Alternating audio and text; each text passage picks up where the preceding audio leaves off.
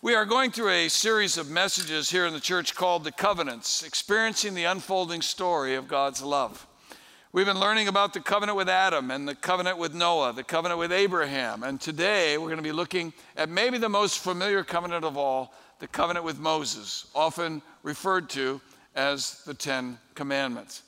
In the book of Exodus, we pick up the story in chapter 19 where the children of Israel have come out of Egypt by God's mighty hand.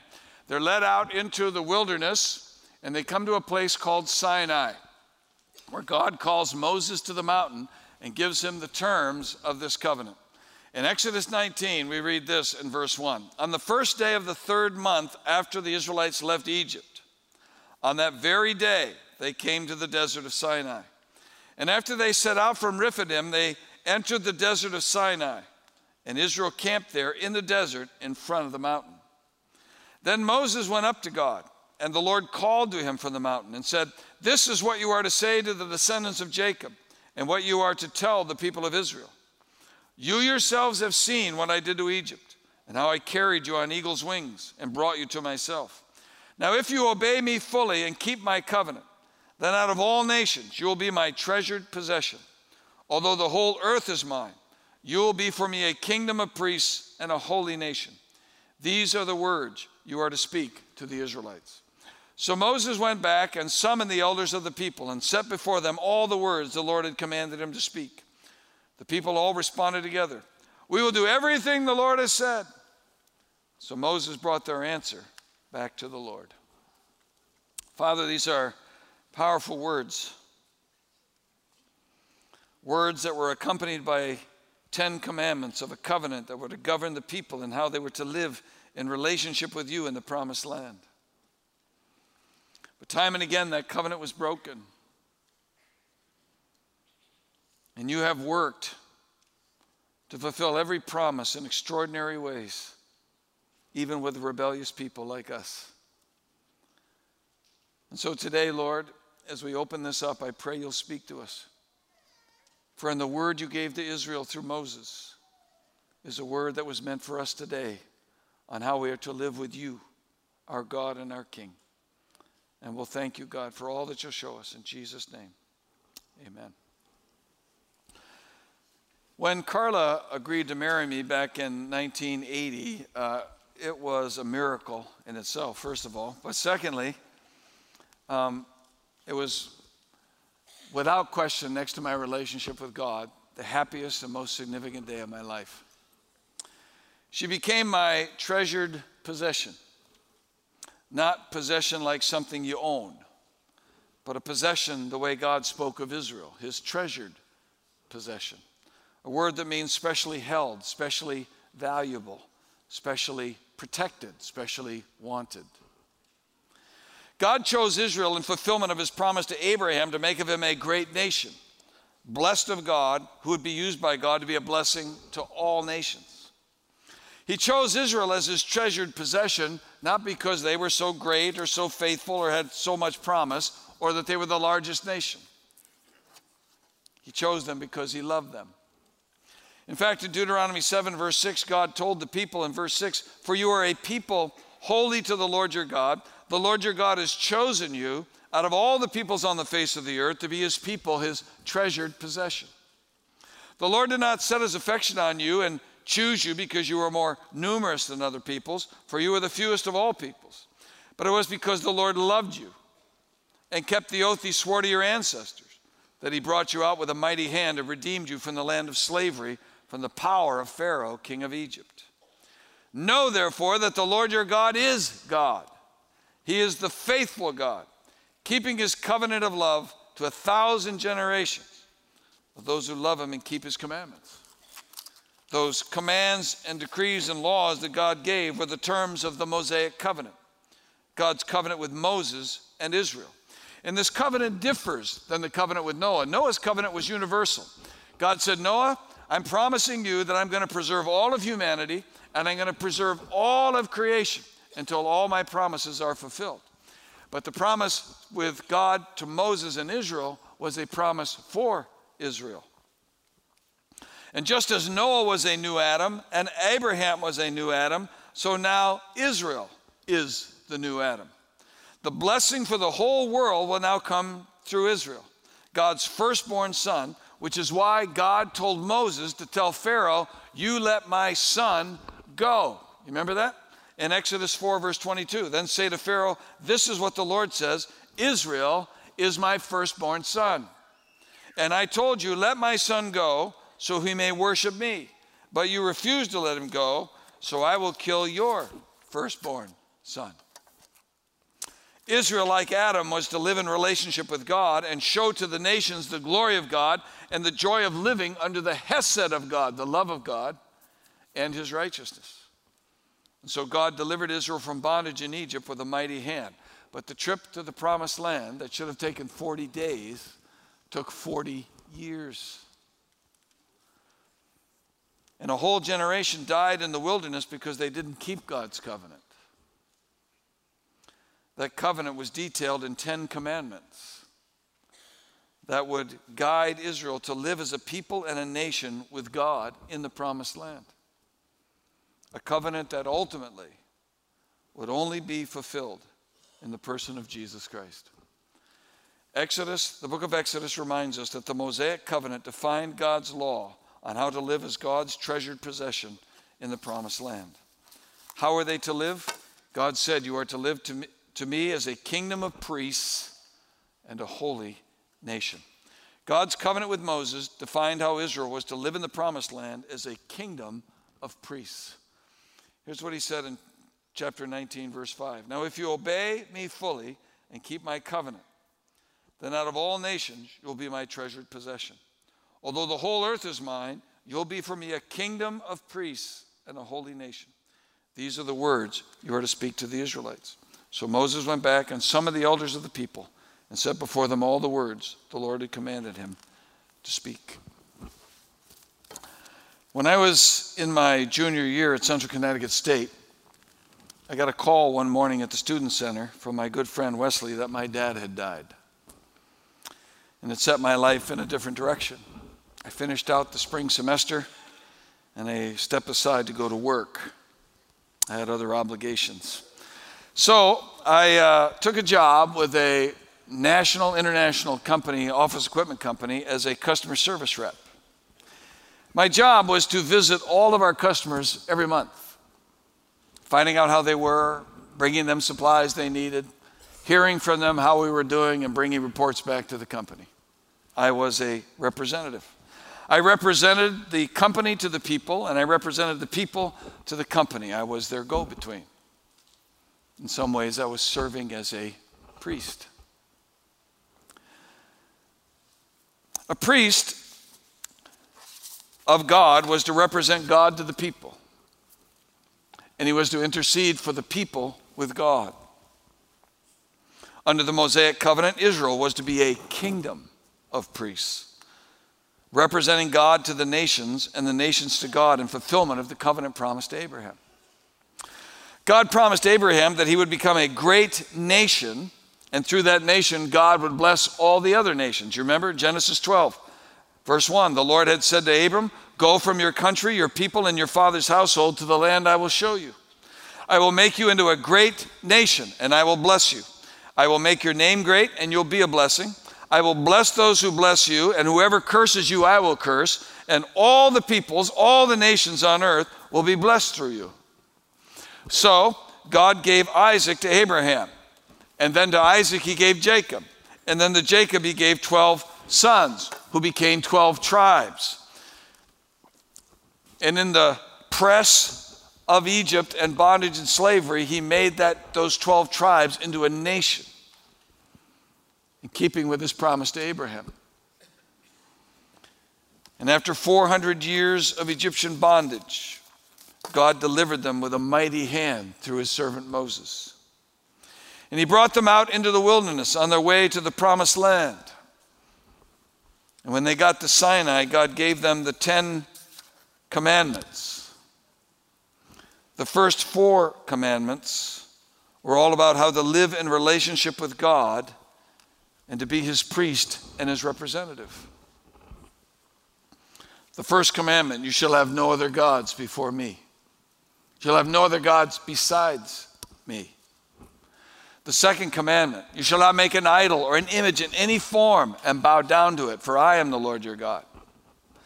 The third commandment, you shall not misuse the name of the Lord your God, for the Lord your God will not hold anyone guiltless who misuses his name. And the fourth commandment, you remember the Sabbath day and you keep it holy. You see, the covenant terms were clear. There's only one God, and I'm him. Worship me only, God said, and don't misuse my name, for it's the full expression of my being.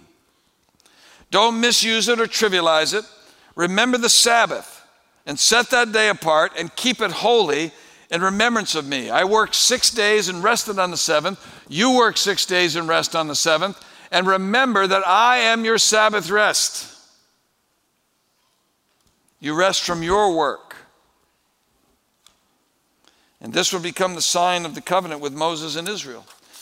Just as Adam had the sign of the tree of the knowledge of good and evil, and Noah had the sign of the covenant of the rainbow, and Abraham had the sign of the covenant of circumcision, so now Moses and Israel would have the sign of the covenant, which would be the Sabbath. And God said, when you keep the Sabbath, you honor me, and you point the way to its ultimate fulfillment in the promised Son, who brings salvation not by works, but by those who rest by faith in him. Because people, you understand today that the Sabbath is not a day. The true Sabbath is not a day. Sunday is not the Sabbath day. Saturday is not the Sabbath day. The Sabbath was never meant to be fulfilled in a day. The Sabbath was fulfilled in a person, the Lord Jesus Christ. This is why Paul said in Colossians 2, verse 16, therefore do not let anyone judge you by what you eat or drink, or with regard to a religious festival, a new moon celebration, or a Sabbath day. These are a shadow of the things that were to come. The reality, however, is found in Christ. You see, we aren't saved from our works. 6 days you have to work, but on the Sabbath you will rest. We are not saved by our works of being good, of keeping the law and obeying the 10 Commandments. We are saved when we cease from our own works and our own striving and our own seeking for righteousness, and we rest in the work that Jesus completed at the cross. He is our Sabbath rest. He is the one who by grace gives us the salvation we seek. We can't earn it by works. He is the true rest of God. But the people didn't live as a kingdom of priests. They neither represented God to man nor man to God. They broke the covenant, they desecrated the Sabbath, and they rejected the very nations, the Gentiles, that they were called to reach. So God sent covenant enforcers, as Vinny called them this week in his great work in the workbook. I hope you spend some time reading through the Mosaic covenant, and there are a lot more detail than we can cover today. But God sent the covenant enforcers, the prophets, who would remind the people that they were off track and calling them back to the covenant terms. But they often ignored them or they rebelled against them. So God sent the people away from the land into exile to Assyria and to Babylon to give the land its Sabbath rest and to send his covenant people to live among the very nations they were called to reach. But even when they were in captivity, God protected a remnant, a people who believed in him and who loved him, and were that kingdom of priests that were God's special possession. And when you see the exile, you come to those times when the last sitting king, Jehoiachin, was taken off captive to Babylon. You wonder, how in the world is God going to fulfill his promise? If Jesus is the fulfillment of the line of David, if Jesus is the fulfillment of the law, and he's to come to the line of kings, but the last king was just taken captive and is now in a prison in Babylon, how is God going to fulfill that promise? Well, Jehoiachin, who's also known as Jeconiah, did go in that prison. He died there in captivity. But by God's grace, he had other children there.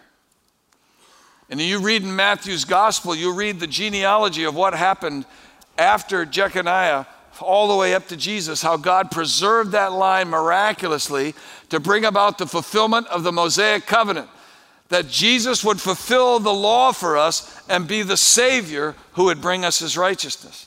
An amazing testimony to God's faithfulness. So now God would fulfill the law in Jesus so that those who are in Jesus would have the law fulfilled in them. And this is good news. This is why Peter was proclaiming in 1 Peter 2 verse 4, as you come to him, the living stone, rejected by humans, but chosen by God and precious to him. You also, like living stones, are being built into a spiritual house to be a what? A holy priesthood, offering spiritual sacrifices acceptable to God through Jesus Christ. This is what Jesus proclaimed to John on the island of Patmos. You remember in the book of Revelation, John is exiled for his testimony of Jesus. And Jesus shows up. The resurrected Christ meets John on that island on a Sunday morning. And when John wrote about it in Revelation 1, he said in verse 4, John, to the 7 churches in the province of Asia, grace and peace to you from him who is, and who was, and who is to come, and from the 7 spirits before his throne, and from Jesus Christ, who is the faithful witness, the firstborn from the dead, and the ruler of the kings of the earth. Watch this. To him who loves us and has freed us from our sins by his blood, and has made us to be a kingdom and priests, to serve his God and Father. To him be glory and power forever and ever. Amen. You see, this is going to be the redeemed song of God's redeemed people in heaven. We should learn these words well. Revelation 5, verse 9, they sang a new song saying, you are worthy to take the scroll and to open its seals, because you were slain, and with your blood you purchased for God persons from every tribe and language and people and nation. And you have made them to be a kingdom and priests to serve our God, and they will reign on the earth. Now the promise to Abraham will be filled in an even greater nation than Israel. Now the promise to Abraham will be fulfilled in a holy nation called his church, a kingdom of priests. And what the law was powerless to do in creating a new man, God did by the power of his Holy Spirit. God has circumcised our hearts to identify us as belonging to him and given us the ultimate rest from our works by saving us by faith to live as new creations in fulfillment of the Mosaic covenant, a kingdom of priests to serve our God. And as priests, we are to offer every day sacrifices, spiritual sacrifices acceptable to God. So the question is, what are the sacrifices we as a nation of priests are now to be offering for God? Well, the Apostle Paul gave us one in Romans 12, verse 1. Therefore, I urge you, brothers and sisters, in view of God's mercy, to offer your bodies as a living sacrifice, holy and pleasing to God. This is your true and proper worship. Do not conform to the pattern of this world, but be transformed by the renewing of your mind. Then you'll be able to test and approve what God's will is, his good, pleasing, and perfect will. The first sacrifice we make as a kingdom of priests today in Christ is we offer our bodies to him as a living sacrifice. Meaning that every day we're not living for ourselves, we're living for him. It isn't about what we want, it's about what he wants. And so wherever we are offering ourselves moment by moment as a living sacrifice, holy and acceptable to God. That means in order to live as that acceptable sacrifice, there's certain things we're not involved in. Don't conform to the pattern of this world, but be transformed by the renewing of your mind. We live different than the world around us. We're supposed to. And as we live out that difference, it says we can know God's will and see it put into effect, his good and pleasing and perfect will. But that's not the only sacrifice, presenting ourselves, our bodies as living sacrifices. It tells us in Hebrews 11, verse 15, through Jesus, therefore let us continually offer to God a sacrifice of praise, the fruit of lips that openly profess his name, and do not forget to do good and to share with others, for with such sacrifices, God is pleased. We are to be the people who now proclaim his glory and his goodness. We are to be the people who sing the praises of him who called us out of darkness into his wonderful light. We are to be demonstrating our praise and worship of God in the way that we're treating others around them, treating them the way that Jesus would treat them. And he said, when you do that with such sacrifices, God is pleased. This is the way his church is to live now as a kingdom of priests, as new people. The law could never do this. Only Jesus could. And he does it in the hearts and lives of people who by faith have come and trusted him as the fulfillment of their law. of the fulfillment of all that God promised Moses. And not only a kingdom of priests, but God's covenant with Moses defined how Israel was to live in the promised land as a holy nation. It says in Exodus 19, verse 5, "Now if you obey me fully and keep my covenant, then out of all nations you'll be my treasured possession. Although the whole earth is mine, you'll be for me a kingdom of priests and a holy nation. These are the words you are to speak to the Israelites." So Moses went back and summoned the elders of the people and set before them all the words the Lord had commanded him to speak. When Carla and I got engaged, she went out and started looking for a wedding dress. And it was beautiful. She used to wear it on all her dates. She loved this thing. And the pizza place was really tough because trying to keep a dress pure in a pizza place with spaghetti and everything. The beach was particularly challenging. And the reason you're giggling is because you know that nothing I'm telling you actually happened. In fact, when she bought that dress, I never saw it until the day she came walking around the back corner of the church up the middle aisle on her dad's arm. And I'm telling you, man, when she walked in wearing that dress, the whole room lit up. And so did I. Because you see, that dress represented everything she was offering that day. She's offering herself as an unblemished bride to her husband. And that dress was white, pure white. It hadn't been used for any other thing except that purpose for which it was created. In every sense of the word, that dress was holy.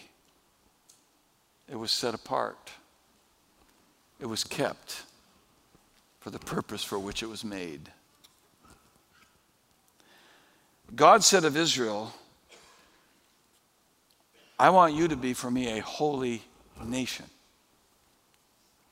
Not to be used for just any old thing, but I want you to be set apart for me to fulfill the purpose for which you were made. Israel was to be a holy nation, a kingdom of priests, and a holy nation.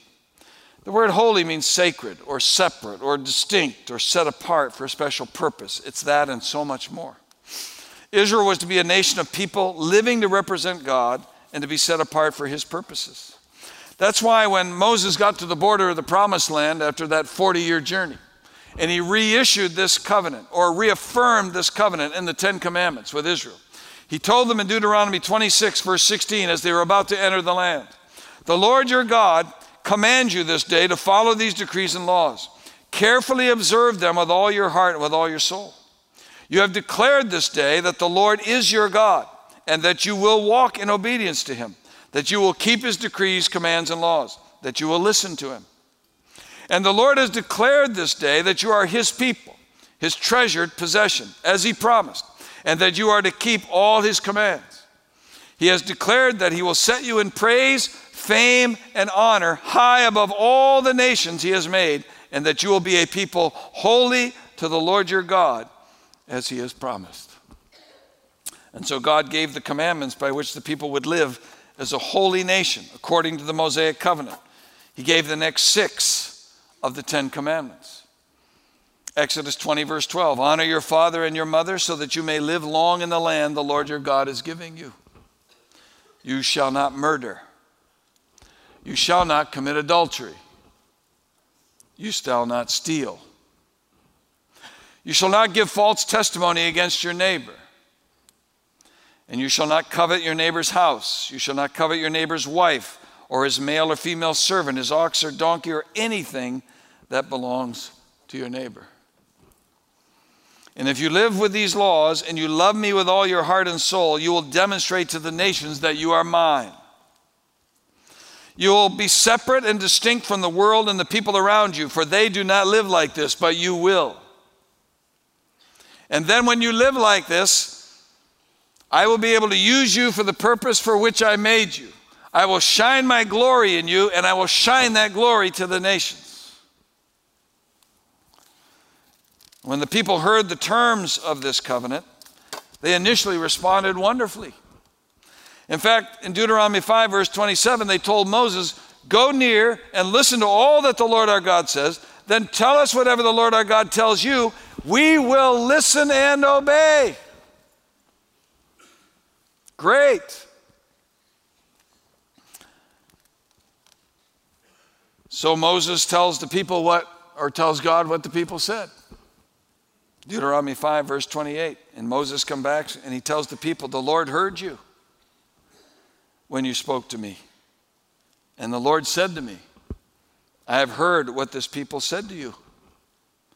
Everything they said was good. Oh, that their hearts would be inclined to fear me and keep all my commands always, so that it might go well with them and their children forever. Do you hear what God said?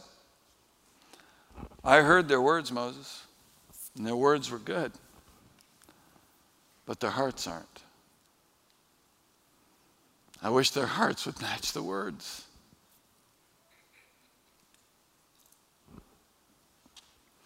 You know, it's the same thing Jesus would one day say of Israel in Matthew 15, verses 6 and 7, quoting from Isaiah 29.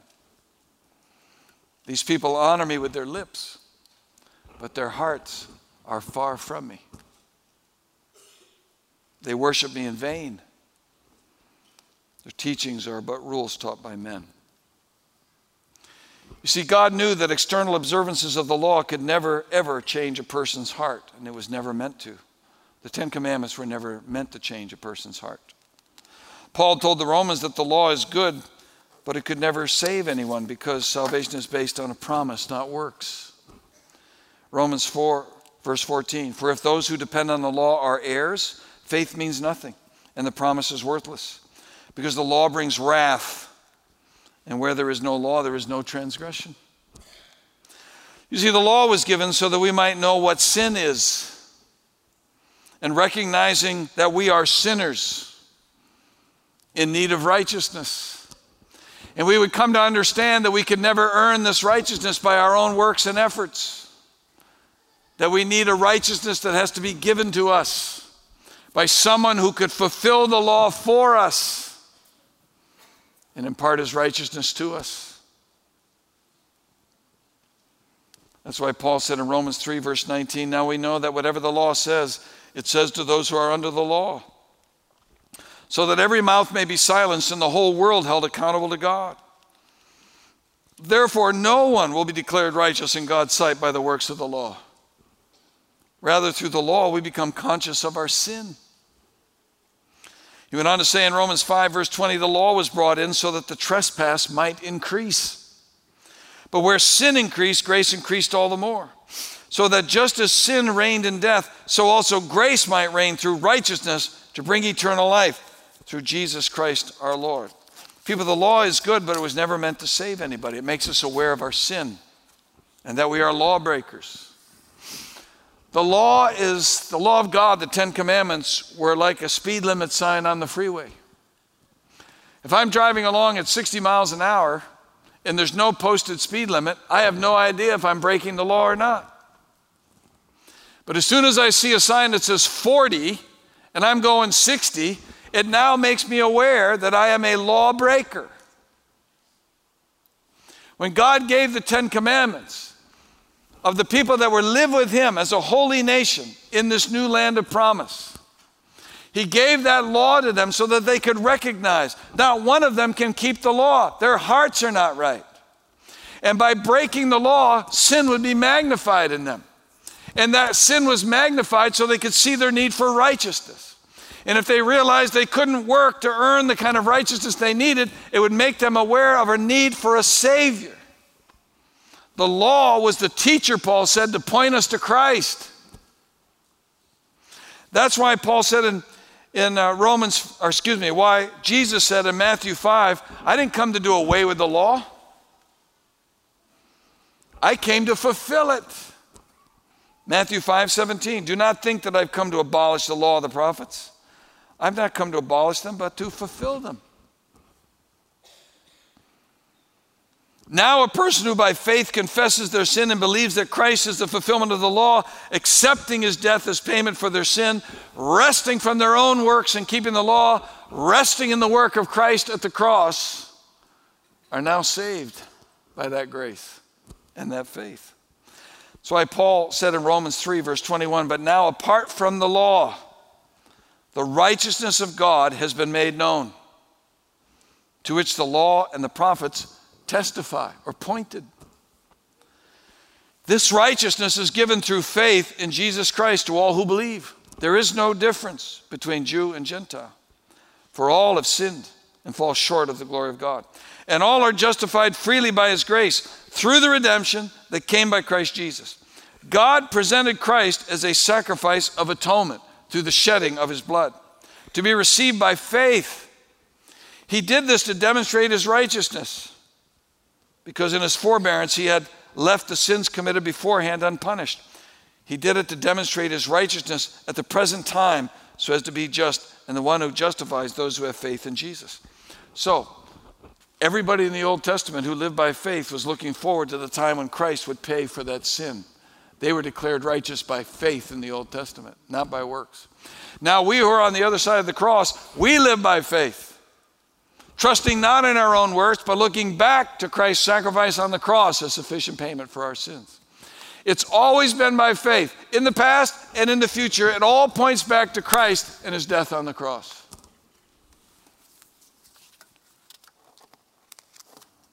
That's why Paul said of the Israelites in Romans 10, verse 1, brothers and sisters, my heart's desire and prayer to God for the Israelites is that they may be saved.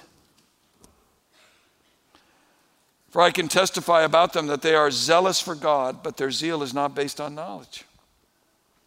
Since they did not know the righteousness of God and sought to establish their own, they didn't submit to God's righteousness. Christ is the culmination of the law, so that there may be righteousness for everyone who believes. Is it possible that you can be zealous for God and not be saved? Yeah. Happens all the time.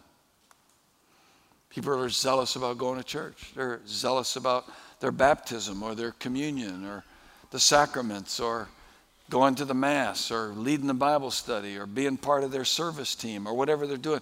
They're very zealous, but they're not saved.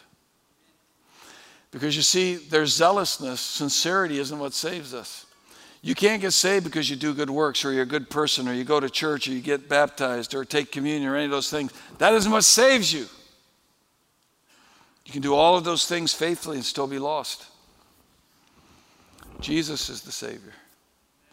Because we're not saved by our works. We're not saved by these works of righteousness we try to do. Our righteousness, Isaiah said, is like filthy rags to God. We are saved by one righteousness, and that's the righteousness of Christ. And he gives that righteousness that he alone had in fulfilling the Mosaic covenant. He has that righteousness to give to us when we believe. By grace, we are saved through faith, and it's not of ourselves. It is the gift of God. That's the good news of the gospel. And that's why Paul, who called himself the chief of sinners, must have been singing when he wrote these words. And if you're an old sinner like me, this is good news, people. Romans 8, verse 1. Therefore, there is now no condemnation for those who are in Christ Jesus. Because through Christ Jesus, the law of the Spirit who gives life has set you free from the law of sin and death. For what the law was powerless to do, because it was weakened by the flesh, God did by sending his own Son in the likeness of sinful flesh to be a sin offering. And so he condemned sin in the flesh in order that the righteous requirement of the law might be fully met in us who do not live according to the flesh, but according to the Spirit. God has always known there would be a need for a new covenant.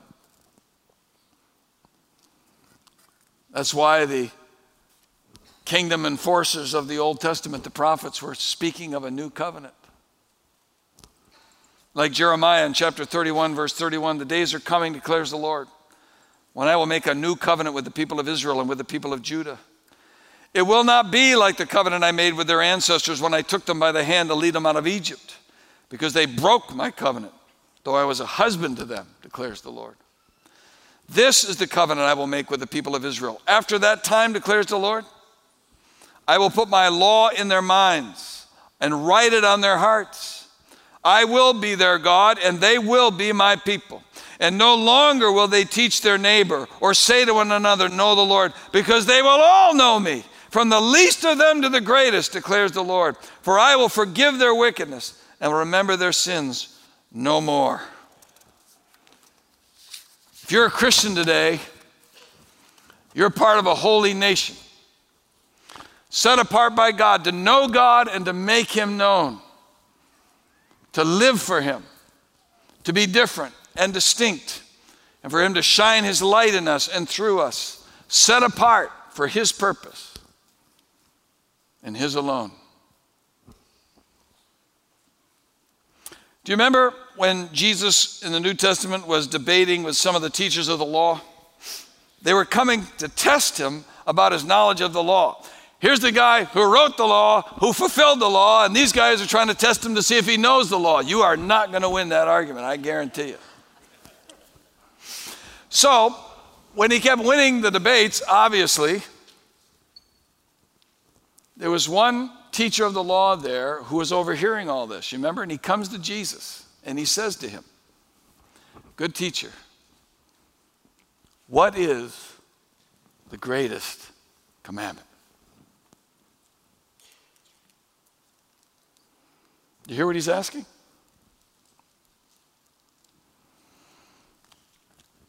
God gave the commandments to Moses, the commandments for Israel to know how to live as his people.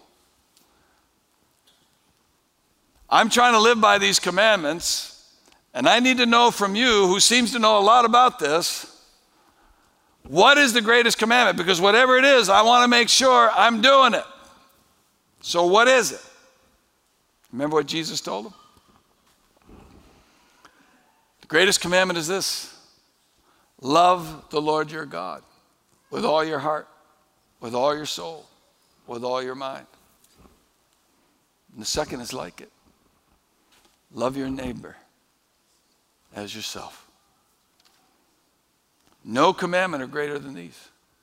In fact, all the law and the prophets, he said, are summed up in these two commands. And you remember what the teacher of the law said?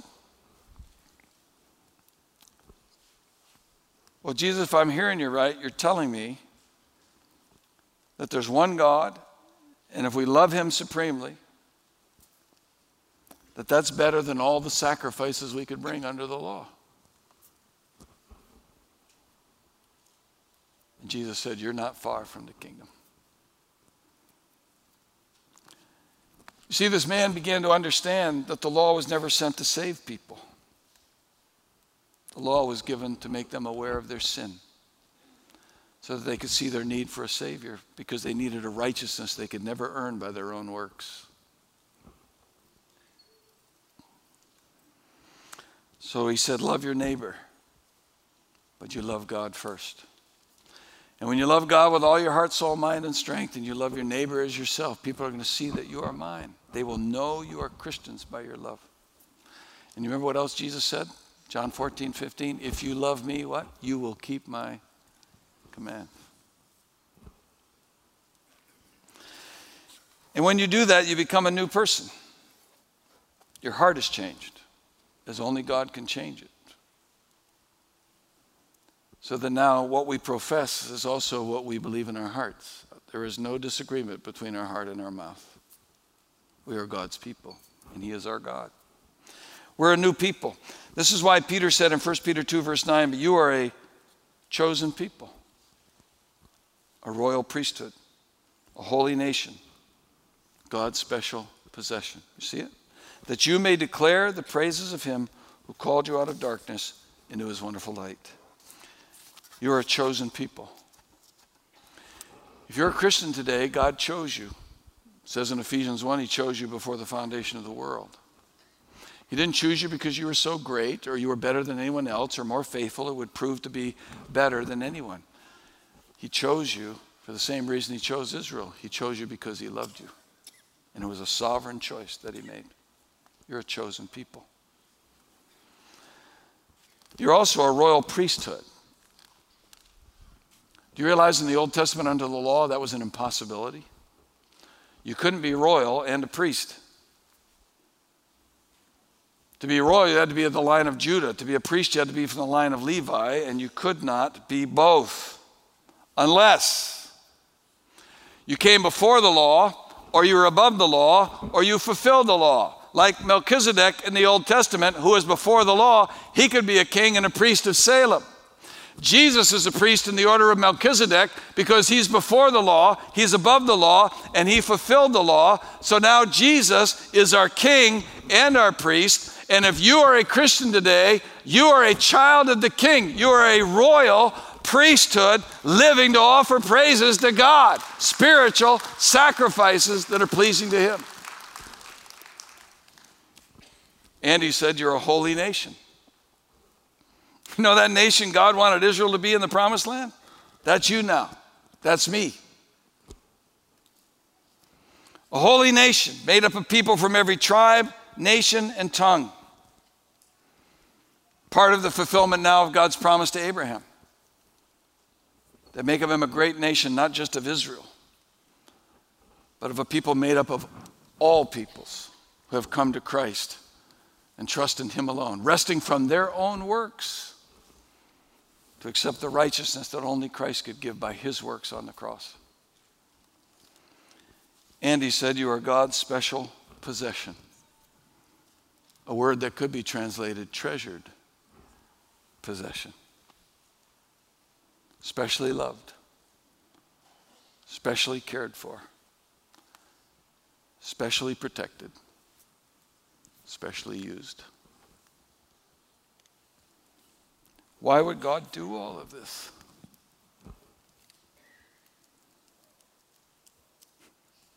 So that we could declare the praises of him who called us out of darkness into his wonderful light.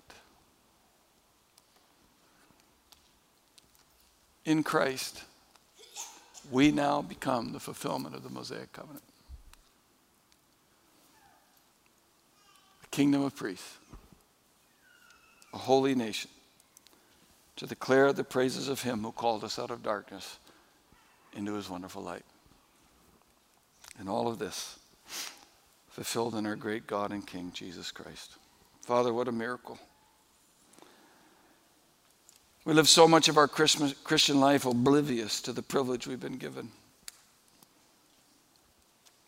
And we don't even know, I don't even know, the fullness of the identity I've been given.